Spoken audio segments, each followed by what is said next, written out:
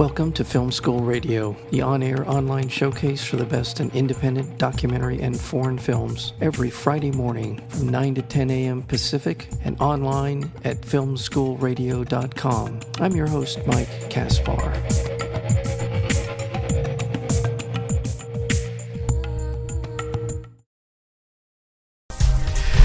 A perfect storm is brewing as agricultural pioneer Cary Fowler races against time to protect the future of our food. Seed banks around the world are crumbling, crop failures are producing starvation and rioting, and the accelerating effects of climate change are affecting farmers globally. Communities of indigenous Peruvian farmers are already suffering these effects as they desperately try to save 1,500 varieties of native potatoes in their fields, but they have little time to waste. Both Fowler and the farmers embark on a passionate and personal journeys that may save one resource that we cannot live without, and that's our seeds. We're joined today by the director of this wonderful new documentary, and that would be Sandy McLeod. Sandy, welcome to Film School. Thank you. Congratulations on your film. I really appreciate the timeliness of it, the information that you've been able to put into this film, and obviously a tremendous amount of admiration for the subject of the documentary, Cary Fowler. Tell me a little bit about how this came to you. What was your process of getting involved in making Seeds of Time? Well, there was quite a bit of synchronicity involved, actually. I had been sent there was an article about Cary called Sowing for the Apocalypse, which was in the New Yorker. Two friends of mine had sent me that article, and I was reading it one morning at the breakfast table, and my husband was on a speakerphone, and I realized that he was talking to someone named Cary. At any rate, I'm reading an article about this guy, Cary Fowler, and I'm learning about all this stuff that I think of myself as somewhat knowledgeable about the food situation, but I'm learning about all these things I never knew anything about, and I thought, my God, this is incredible. And I hear my husband say to this person on the phone, how much money did you get from the Gates Foundation to collect the seeds? And I read in this article, Cary Fowler was given $30 million by the Gates Foundation to collect the seeds, and I just about dropped my jaw onto the breakfast table. And when my husband hung up, I said, was that by any chance Cary Fowler? And he looked at me and he said, how on earth do you know Cary Fowler? So anyway, when those kinds of things happen, I really pay attention. And the article was really kind of stymied me, because I realized that not only did I not know about this, but that it's sort of fundamental, foundational stuff in any conversation that you might want to have about food security. So I met Cary that summer. He happened to be in Memphis, and I went to Memphis and I read his book. He wrote one of the very early books about plant genetics and sort of changing environment and that sort of thing. And I interviewed him for 8 hours. It was a really hot Memphis day, and it was so hot on his porch that I had to eventually put his feet in a bucket of ice water because he was sweating so profusely. I couldn't keep him dry for the shot. Wow. But during that interview, I learned even more about the subject, and I thought, oh my God, like, how could you even make a film about this? You know, Mm-hmm. It's so complex. You know, I didn't really know much about seed banks. I didn't really understand the international systems. I didn't understand. I didn't know what a seed bank was when I started this project. Right. So it took quite a long while. It was eight years in the making.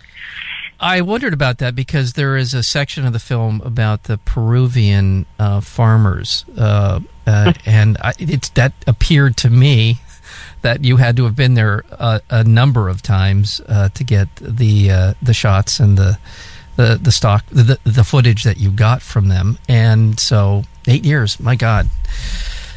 This is one of the things I love about documentary filmmakers is this passion that you pursue your projects with, that most people, after a couple of years of working on something, would have walked away. But obviously, you saw the value, and you've obviously stayed with it. And it's a wonderful product of your efforts, Seeds of Time.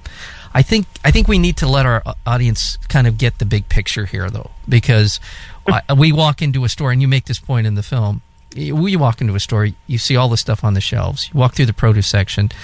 I don't think any of us give a second thought to how all of that got there. So talk to us sort of through the big picture here. What is going on with our seed stock, and what is the reason that we need to be preserving it? Well, in the last 80 years, we, from a consensus that was the last consensus that was done in the U.S. was in 1983, we know that in the last 80 years we've lost everything except somewhere between 3 and 7% of what we once had in terms of seeds. In terms of variety of different kinds of vegetables. Varieties of seeds. So, there were at one point 53 different kinds of celery. Now there are 3. You can look at every single vegetable and see sort of, this tremendous loss that we suffered. And that happened for a number of reasons. We had a lot of diversity here because we had a large immigrant population. And those immigrants, when they left their homelands, brought their seeds with them because they wanted to taste those foods. They wanted to keep those foods were their connection to home. So when we started monocropping, all those smaller farmers who were growing their own unique varieties stopped planting those seeds. And we started growing a single variety of corn on huge swaths of land, and that gets us into sort of the processed food story. But monocropping is really sort of the major culprit for the loss of diversity. Well, a lot of it is the industrialization of our food production. Isn't that exactly one way to put it? Exactly. And I just want to back up real quick because I think this is important. You referred to the 1983 study, sort of the survey of what seed stocks are available, as opposed to going back to a study that apparently some kind of a study was done back in 1903. So in a period of about 80 years, which sort of in terms of biology is a blink of the eye, we lost somewhere around 90% or more of the seed stock that was available at that time. And the other thing that you mentioned, the immigrants coming over here, a lot of them were farmers. They came from agrarian societies, so they were pulling from those societies a tremendous resource. Okay, I just want to kind of go back and kind of refresh so people understand that context. So you just described, or you just mentioned industrialization. That's one part of it. What else is a factor in the loss of our seed stock? Well, there are seed banks all over the world, and there have been really since people have been agrarian. They've saved seeds in one way or another. There are 2 ways to save seeds. One is by growing them out, called in situ. The other is ex situ preservation, and that is to freeze them and put them away for safekeeping. And they're both important because it's important to safeguard them and preserve the genetics and sort of keep them as a time capsule. And but it's also important to plant them so that they can adapt to their environment as the environment changes. Go ahead. So those are two forms of seed preservation that we talk about in the film. One is represented by the Peruvian farmers, and that's a very rare occurrence. So I was only able to find 2 examples of that when I was making the film, of people growing out great diversity in one variety. Peru and Kazakhstan were the only 2 examples I could find, one with apples and the other with potatoes. And as you point out in the film, those are cultures that have been around for a long time. those particular. They have, yes, and their cultures are very tied to those crops, right. And a lot of their ceremonies and, that connection runs really deep for them. And it's, a connection that probably somewhere in the 12,000 years of agriculture we all had at one time to our seeds. Right. But we've lost along the way. Now, I want to remind our listeners we're speaking with Sandy McLeod. She is the director of the documentary Seeds of Time, and you're in town today. This is May 29th, Friday, May 29th. The film is opening at the Music Hall 3 tonight and will run all week through, I think, June 4th. Are you here for any question and answers, sort of Q&A at the theater? Okay. Carrie Fowler, who's the subject of the film. Right. Carrie, as you find out in the film, is, largely responsible for starting the Seed Vault under the Arctic Circle in Norway. And he will be there tonight, and I'll be there, and tomorrow night, and I'll be there as well for a Q&A after the movie. Which screening in particular? Is it 7? It's the 7 o'clock. Yeah. Okay, that's great. And that's a great theater. And one of the great things about the Laemmle 3, this is on Wilshire, right there. It's sort of, they say L.A., but it's really kind of Beverly Hills. So it's that part of town. Beautiful setup. And well known for bringing in filmmakers and giving people the opportunity to interact with them. And certainly having Carrie there is awesome. Awesome part of that. We've just barely touched upon Carrie here, and he's obviously, the driving force in your film and the driving force behind, as you just described, what I would say is probably the largest seed bank on the planet. And it's his vision, his going to the Norwegian officials. Tell us that's very kind of quickly. That's an interesting story, but the fact that that they were willing is amazing. So a little bit about Carrie and his background and sort of his idea to start this food bank. Right. Well, Carrie grew up in the South, and he had the seed of an activist sort of planted there. He was around during the Civil Rights era, and actually was at the church the night Martin Luther King gave his speech. I've been to the mountain, that famous speech. The night before he was assassinated. That's right.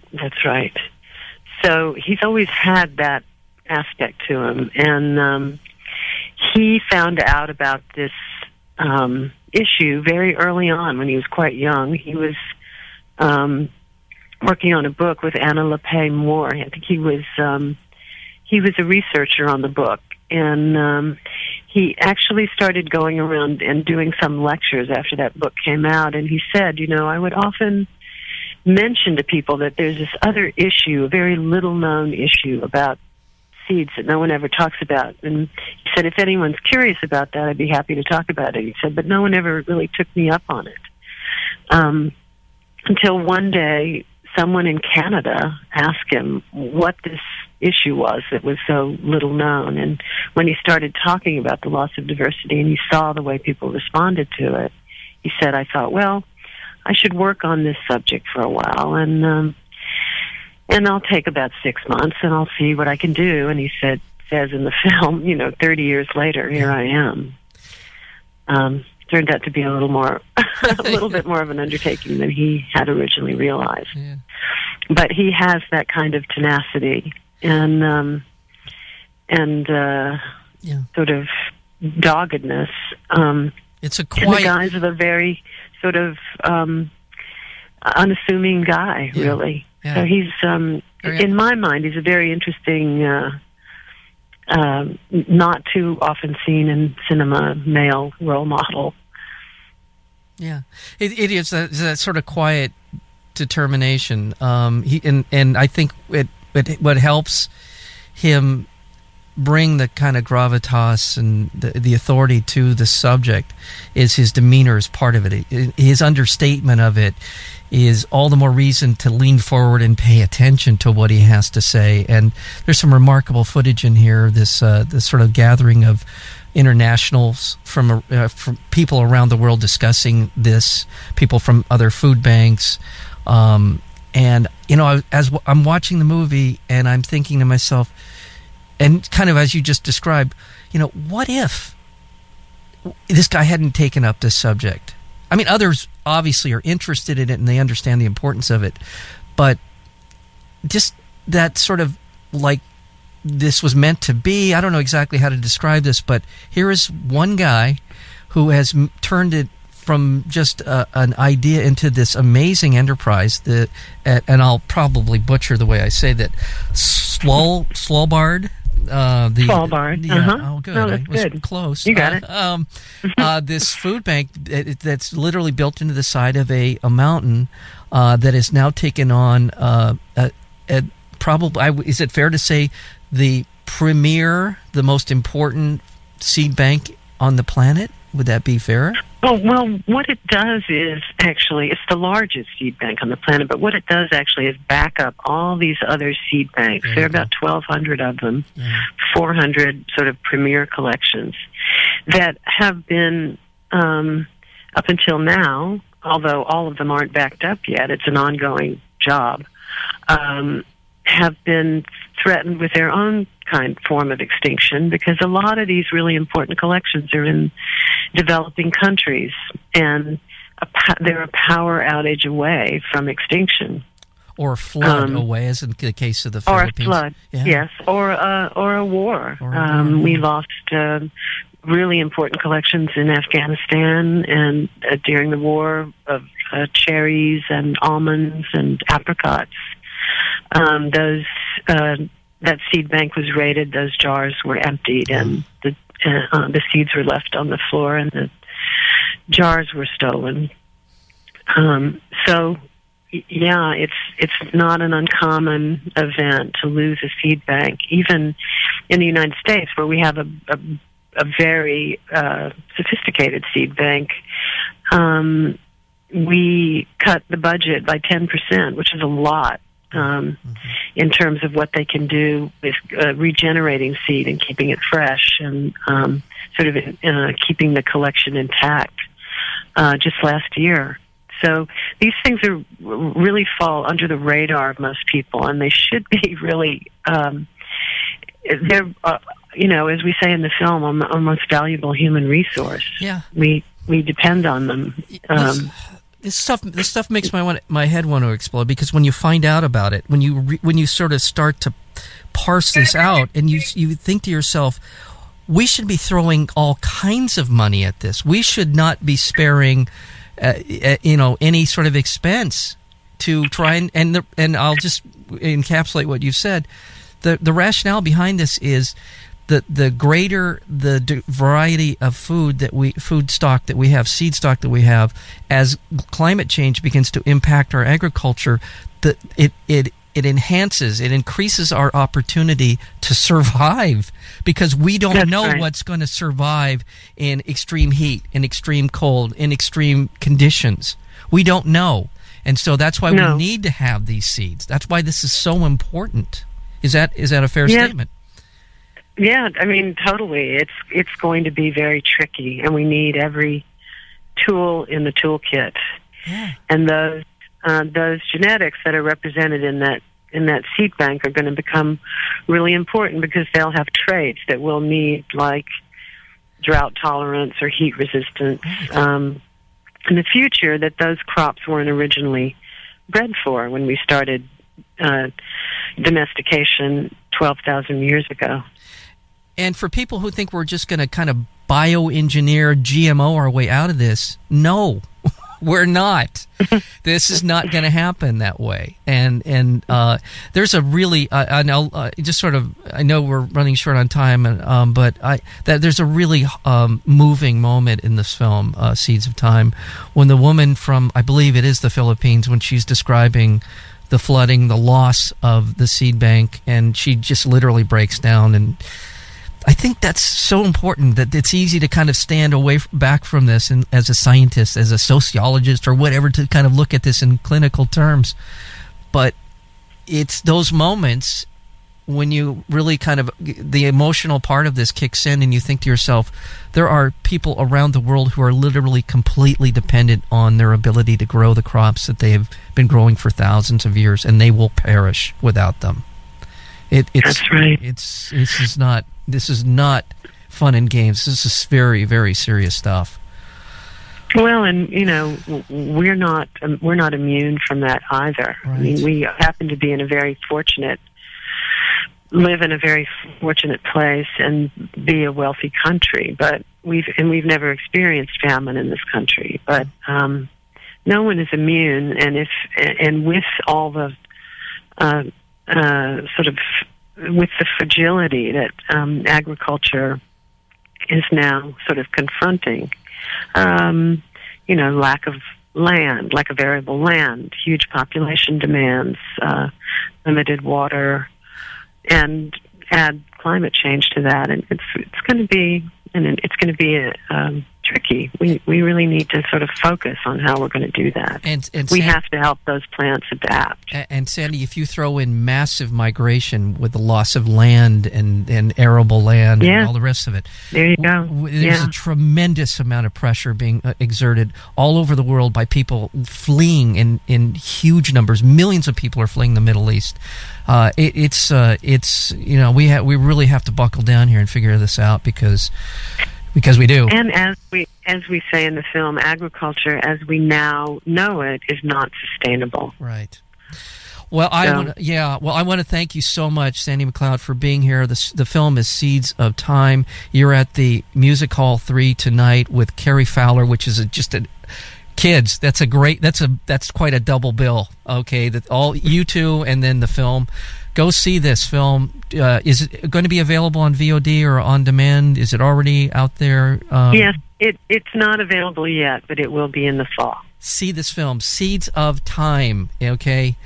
Because we should be putting pressure on all the people that matter to enrich our ability to find these varieties of vegetables and fruits and other things from around the world that we're going to need to survive. And thank you so much for the film, and thank you so much for being on Film School today.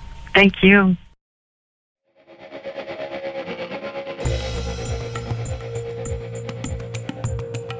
You've been listening to Film School Radio, the on-air online showcase for the best in independent documentary and foreign films. You can find out more about the program at filmschoolradio.com. I'm your host, Mike Kaspar. Thank you for tuning in, and we'll see you next week with another edition of Film School Radio.